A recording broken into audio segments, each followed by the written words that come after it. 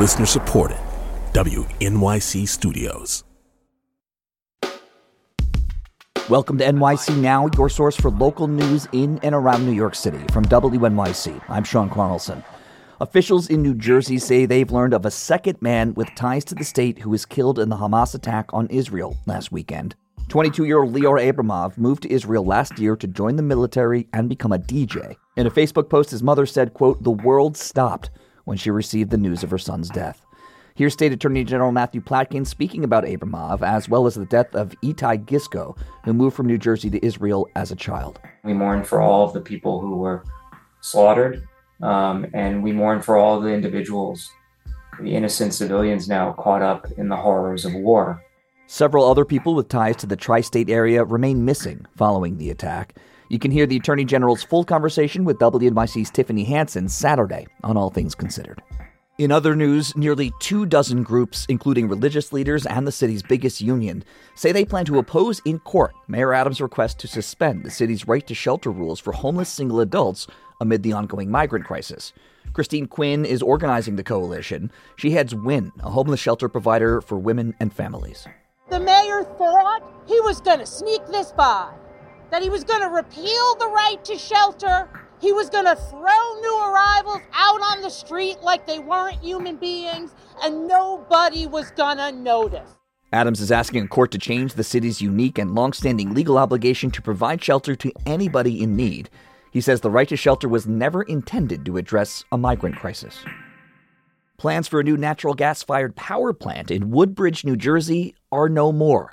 Competitive Power Ventures is abandoning its 6-year-old plan to build a second power plant in the community, saying the project is no longer financially feasible. Charlie Crotterville is the Central Jersey organizer for the nonprofit Food and Water Watch. He says the plan also presented certain environmental concerns. We've seen more and more days where people have had to take precautions because of poor air quality, and often that's because of particulate matter. And this plant would have gotten permission to dump another almost 100 tons. Plans for the power plant were submitted to the state in 2017 before New Jersey passed an environmental justice law that activists said would have prevented it from opening. Stay close. There's more after the break.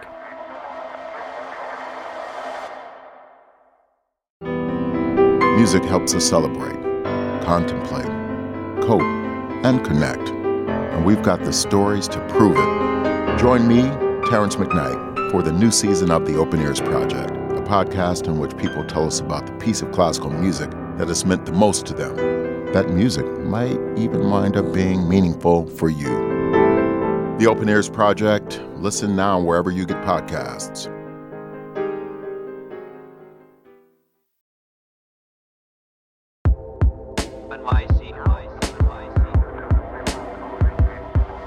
Could you imagine a New York City with only 4 boroughs?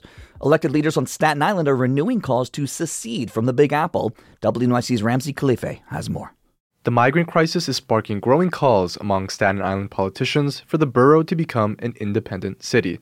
They say the borough would never have housed migrants if it weren't for the Adams administration.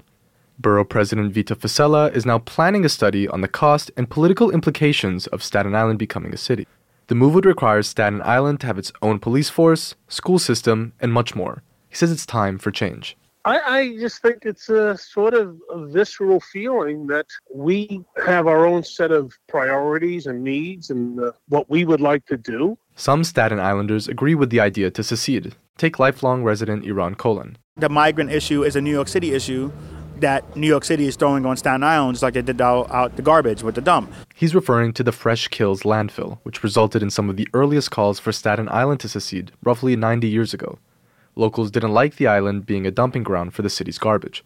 Similar calls for secession over the dump reignited in the 1990s, as covered by WNYC at the time. Staten Island voters Tuesday night approved Proposal 5 to secede from the other 4 boroughs.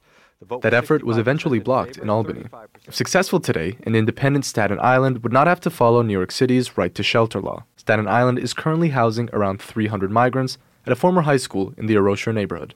Ramsey Khalife, WNYC News. Thousands of Hindu devotees helped build the Baps Akshardham. The soaring Hindu temple was dedicated Sunday in Robbinsville, New Jersey, before a full opening planned for next week. But as WNYC's Arun Venugopal reports, others involved in the construction say they endured years of forced labor. The dedication of the Baps Akshardham Temple was a spectacular event.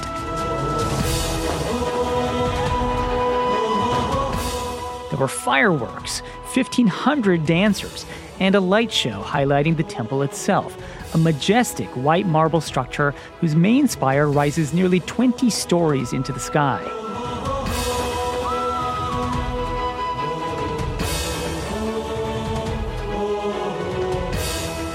One of the 6,000 people who showed up for the festivities was Shivani Patel. She's 24 and worked at L'Oreal until earlier this year, when she quit her job for an unpaid position helping to build a temple. I wanted to kind of do something that was a little bit bigger than myself. Temple officials say this is now the largest Hindu temple in North America. Construction lasted 8 years and involved 12,500 volunteers. In Patel's case, it was a dramatic shift from her corporate job. So I did a lot of the grouting work here. I did a lot of power washing, cleaning, chisels, a bunch of tools that, quite honestly, I'd never touched before. Patel says the work was empowering. And for many others who are part of the Swami Narayan tradition of Hinduism, the formal opening of the temple is a moment of triumph. Even Indian Prime Minister Narendra Modi weighed in from afar with a congratulatory message.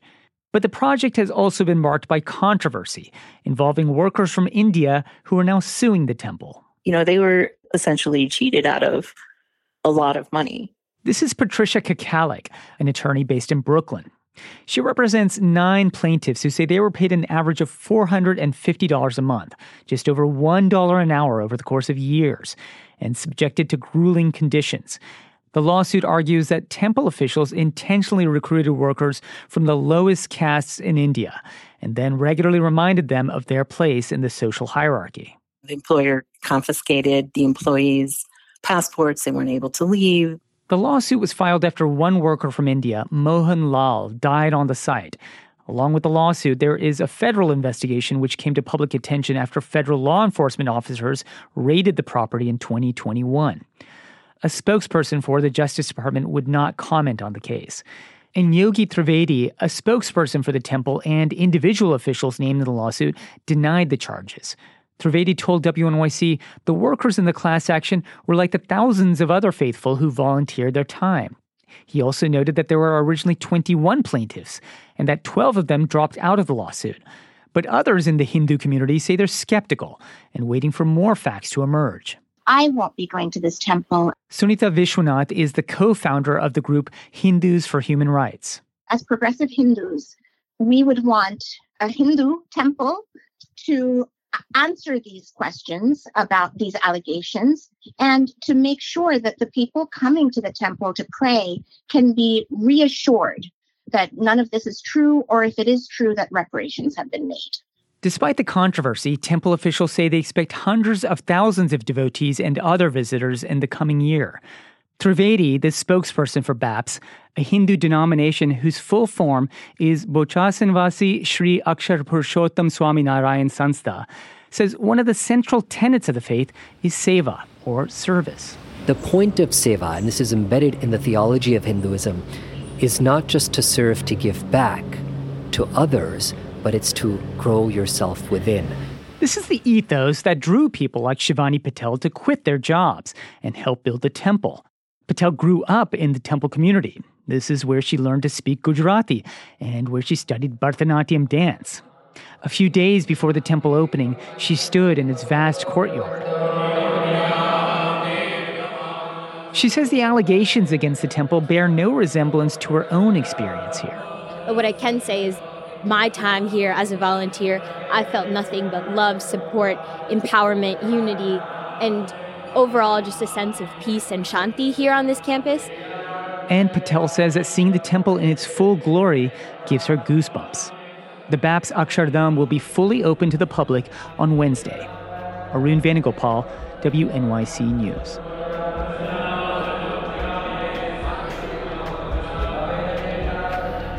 One note before we go, we're dropping another special episode on Saturday morning. It's the next installment of WNYC's 5-part investigative podcast series, Imminent Danger. One doctor and a trail of injured women. Be sure to check it out. Thanks for listening to NYC Now from WNYC. Quick shout out to our production team. It includes Sean Bowditch, Amber Bruce, Ave Carrillo, Audrey Cooper, Lyra Noam Kravitz, Jared Marcel, and Wayne Schulmeister, with help from the entire WNYC newsroom. Our show art was designed by the folks at Buck, and our music was composed by Alexis Quadraro. I'm Sean Carlson. Have a great weekend. We'll be back on Monday.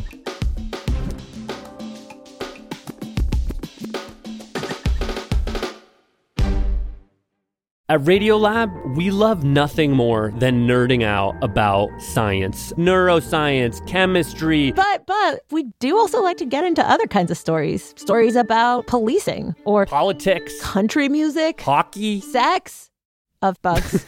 Regardless of whether we're looking at science or not science, we bring a rigorous curiosity to get you the answers. And hopefully make you see the world anew. Radiolab, adventures on the edge of what we think we know. Wherever you get your podcasts.